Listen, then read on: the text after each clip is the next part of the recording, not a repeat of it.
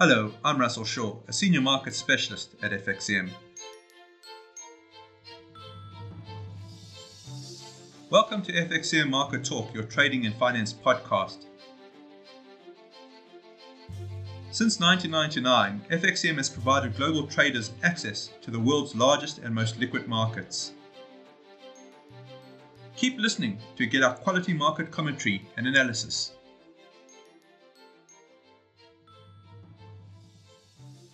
Hello everyone and welcome to FXCM Market Talk, the trading and finance podcast. Today is Monday, it's the 6th of February. My name is Russell Shaw. Joining me is Nick Tsabouris.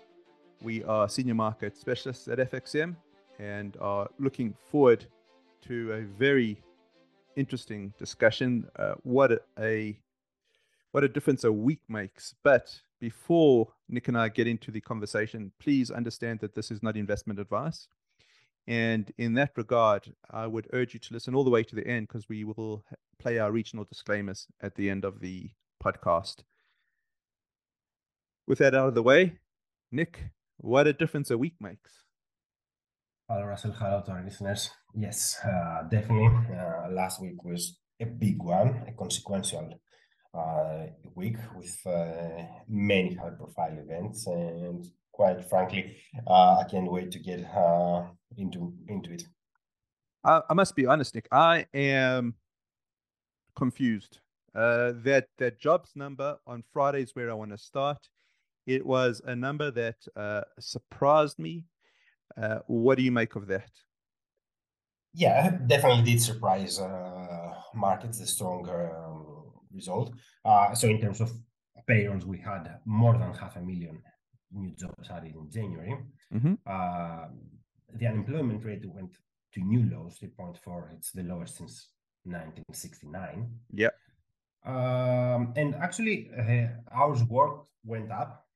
Perhaps a bright spot, let's say, was the fact that wage inflation stayed the same month on month and actually declined on a year-over-year basis. Yeah, I mean, I was thinking, is there seasonal influences? Is there no seasonal influences? I think the one thing you cannot deny, even if there are seasonal influences, by and large, there was a lot of positives in this jobs report. Yes. For me, listen, maybe that's an outlier. Okay.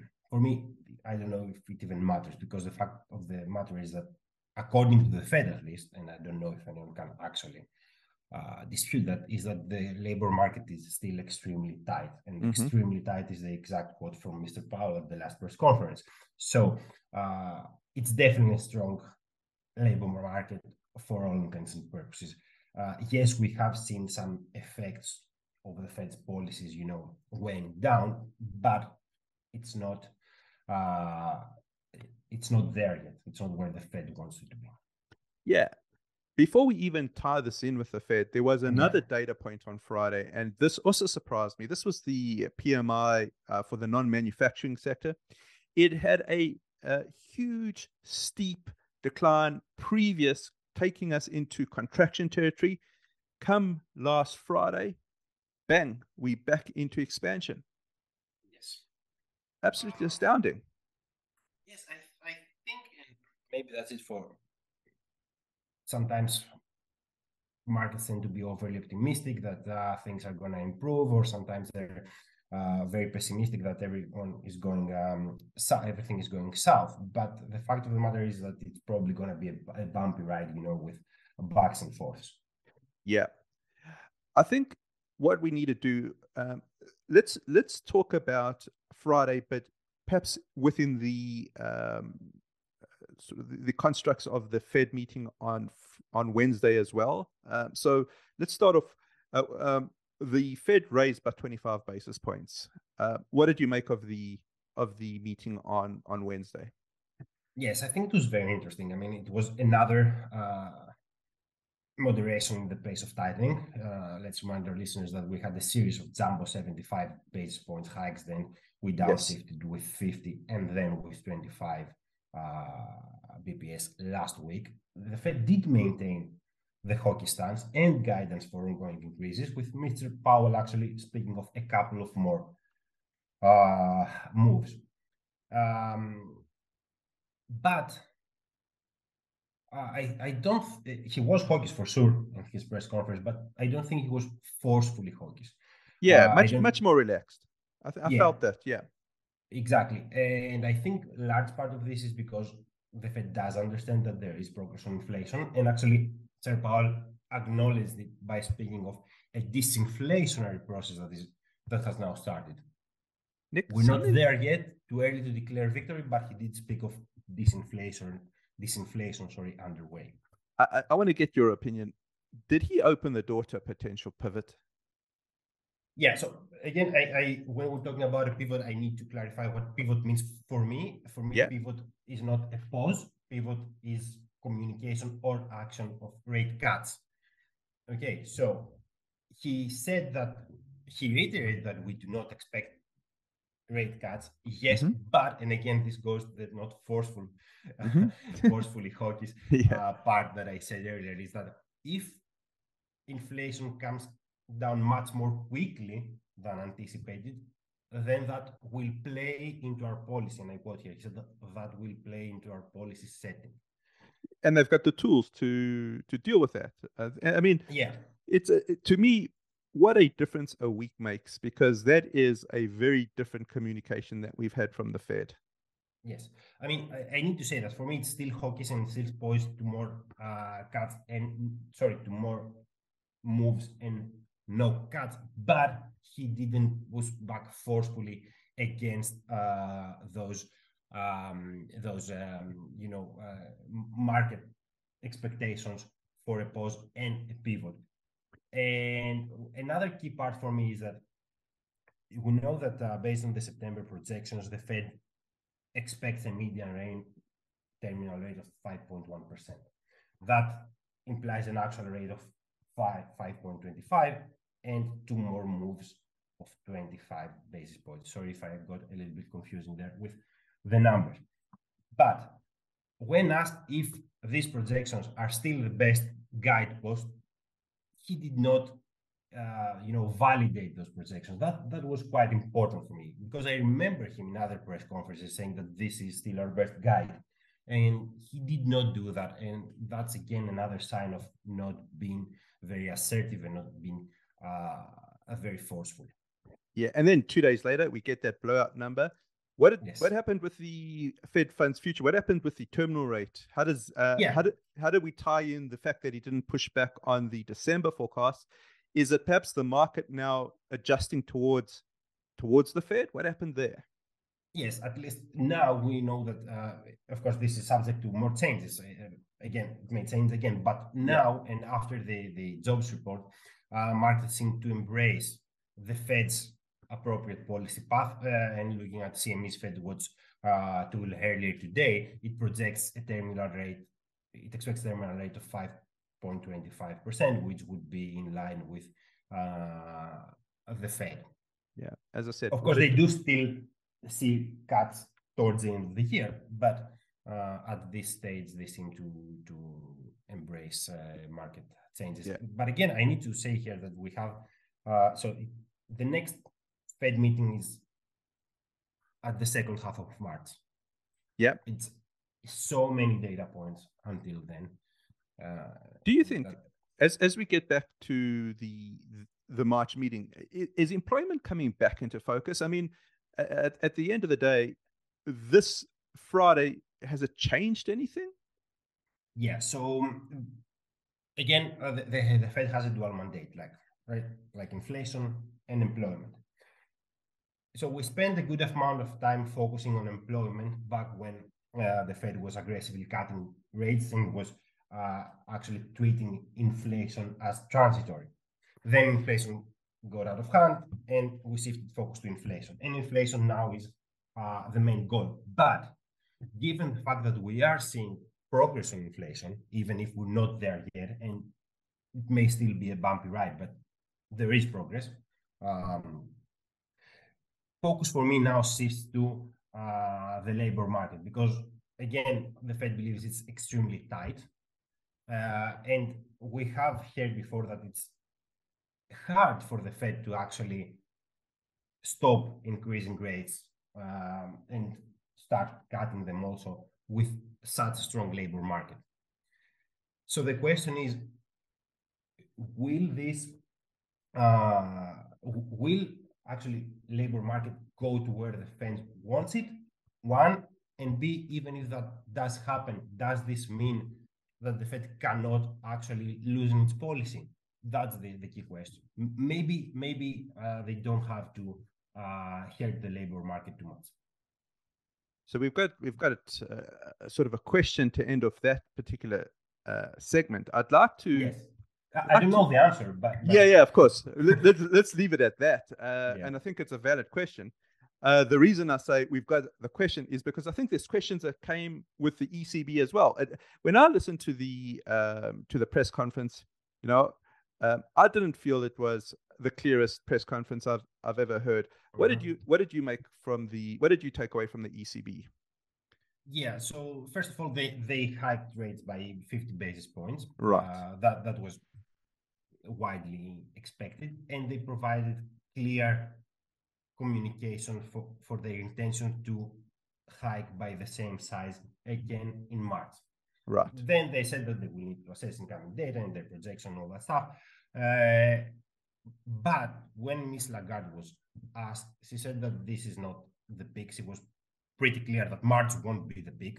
And that for me is in line with all the commentary we've heard up to that point and the typical ECB leaks afterwards, and communication from some hawkish, yes, but still ECB officials about more to come past March. Nick, let me ask you this: who's the bigger hawk now, ECB or Fed? For me, it's clear that the ECB out-hawked the Fed in December. Yeah. And even though some of the edge may be taken off of that differential after the NFP's report, still is on track. ECB is still on track for more tightening this year. Look, it makes sense. They started from way lower and way later. Yeah. So they do have more ground to cover. What's their progress on inflation? Have they made progress there? Yes, I think that there is a data point, at least for the headline number, that inflation is coming down, although core is a bit of a different situation. But I think in the vein of what Sir Powell talked about, disinflation, President Lagarde did move in a similar direction, but definitely did not go as far, because what she said is that risks are now more balanced, in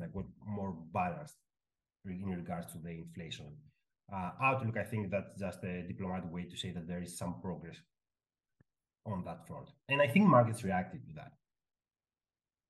So we've spoken Fed, we've spoken ECB. There was another central bank, the Bank of England. What did you make of the BOE? Yes. So it was, by BOE standards, it was a no drama, no surprises event, I think. Markets expected the 50 basis points hike. It did deliver. There were two dissenters, again voting for a pause, which again was not surprised. To be honest, I wouldn't be surprised if we had more, but two was again in line with most expectations. It gets again murky in regards to the forward guidance and the next steps. I don't know what's your thoughts there. So out of all the three central banks, I think that the communication from the BOE was perhaps, I wasn't particularly comfortable with the ECB's, but I think the BOE's was no clear guidance there. I did hear an interview on Bloomberg where Governor Bailey did suggest that they may be at a turning point, but they're not necessarily done, are they? Yeah, so that's the thing. They acknowledge progress on inflation as well, essentially, and with their projections and all. They softened their communique. They moved the forcefully reference, and they spoke of further tightening in case of more persistent inflation pressure. So the rhetoric was clearly softer, but it did not shut the door to more rate increases. And in fact, for instance, on CNBC, Governor Bailey said, "I'm not saying this is it, we're done." So it may be the end, it may not be. My best estimate is that it isn't. Again, in terms of intention, we don't know what they're going to do, but in terms of communicated intentions, and it's interesting for me because up until a couple of months back, they used to push back against pricing for 4.5 terminal rate. They're currently at 4, but they haven't done so recently. They haven't said that this is out of line, although they do not embrace it. So this also suggests that maybe there is something more. And again, I'm talking in terms of communicated intentions, let's say, okay? Because we don't know what the data will say. They are data dependent, and we don't know what they will do. And there will be some data this week, which we'll talk about in a moment. Let's jump to this week. Again, referencing the Fed, referencing the jobs numbers. I think Powell this week, that's going to be a big focus. For me, that's the main one. He speaks at the Economic Club of Washington on Tuesday, tomorrow. Given what has happened last week, where we saw him being less forceful, for me, that's how I would put it. But then the jobs data, the surprising job data, sort of supporting the Fed policy path view. It will be interesting to see what he does next and what he signals to the market, if he does signal anything. But of course, go ahead. I was just going to say, I agree. I think that it's going to be interesting how this employment story now starts featuring in the communication. Yeah. And of course, any other central bank commentary will be in focus. Do we have any other Fed officials this week? Yeah, there are a few here and there. I think you pointed out Williams, Mr. Williams. Yeah. He's got his interview with Mr. Timirios. Yeah, he's sort of considered as the Fed whisperer lately, so that's gonna be in focus. And of course, there are some not from the Fed only, but from other central banks as well. That will be interesting to see, again, in the backdrop of last week's central bank blitz, I would say. So employment, I think, now becomes a theme that we need to concentrate on. You know what else I think is a big theme, Nick? Potential relations between China and the US. What's your thinking around that? Yeah, definitely. So these are contentious relationships, and I don't think that they will improve vastly and fast in a fast way. And we had over the last week this balloon saga playing out, where a balloon was flying over the United States. You mean the weather balloon, right? Yeah, that's what China says. It's a weather balloon, whereas the United States specifically talked of a surveillance. You're right. Let's call it vessel. It's brazen, isn't this? It's hugely brazen, isn't it? And just to also say that they did sort it down eventually over the weekend, and in fact, U.S. Secretary of State postponed a planned trip to China. Right. So it shows, this contentious, let's say, nature of the relationship between these two superpowers. I would say. I mean, they're also number 1 and 2 in terms of the economy. Could it spill over into financial markets in terms of sentiment? Listen, I think so far we have seen limited of that, although it did affect risk sentiment a little bit. But in general, I would say that this is something that will accompany us, let's call it that, this year. Yeah, absolutely. What other economic data are you looking for this week, Nick? Yes, I think we have the Reserve Bank of Australia on Tuesday.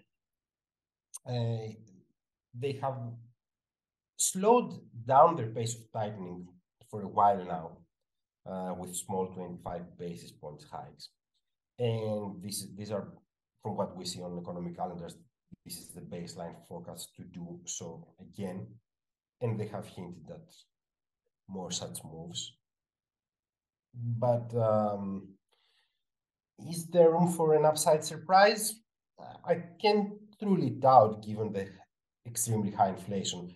We saw the figures recently, which Q4 inflation was the highest since 1990. Yeah, and but also for me, I was just going to say a real surprise, wasn't it? It was a real surprise, yeah. And that sort of begs the questions that maybe their downshift was a bit premature.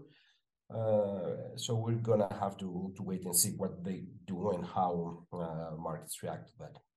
I think my feel is, and again, subject to correction because we don't know, I think 25 basis points is base case and then possibly another 25 basis points afterwards. I think that inflation surprise maybe put in an extra rate hike, but again, speculation and subject to correction. Yeah, but it sounds reasonable, and quite frankly, I haven't seen, again, maybe we've missed it, but I haven't personally seen any commentary that would strongly suggest for a bigger move. Yeah. Now, anything else on the calendar? There are a few things here and there. We also expect preliminary data from UK around GDP, Q4 GDP. Right. It was Q3 was a contraction of 0.3 quarter over quarter. So this will tie in nicely with the Bank of England, what we discussed, where they we may be at the turning point, but not necessarily done. So this is what would be a data point definitely to keep an eye on. Exactly, and of course the earnings season is well underway. There are a few big names, not only from the United States, but from elsewhere as well. Of course, the main one for me is Disney. Right. The entertainment giant, mm-hmm. And especially around the streaming services.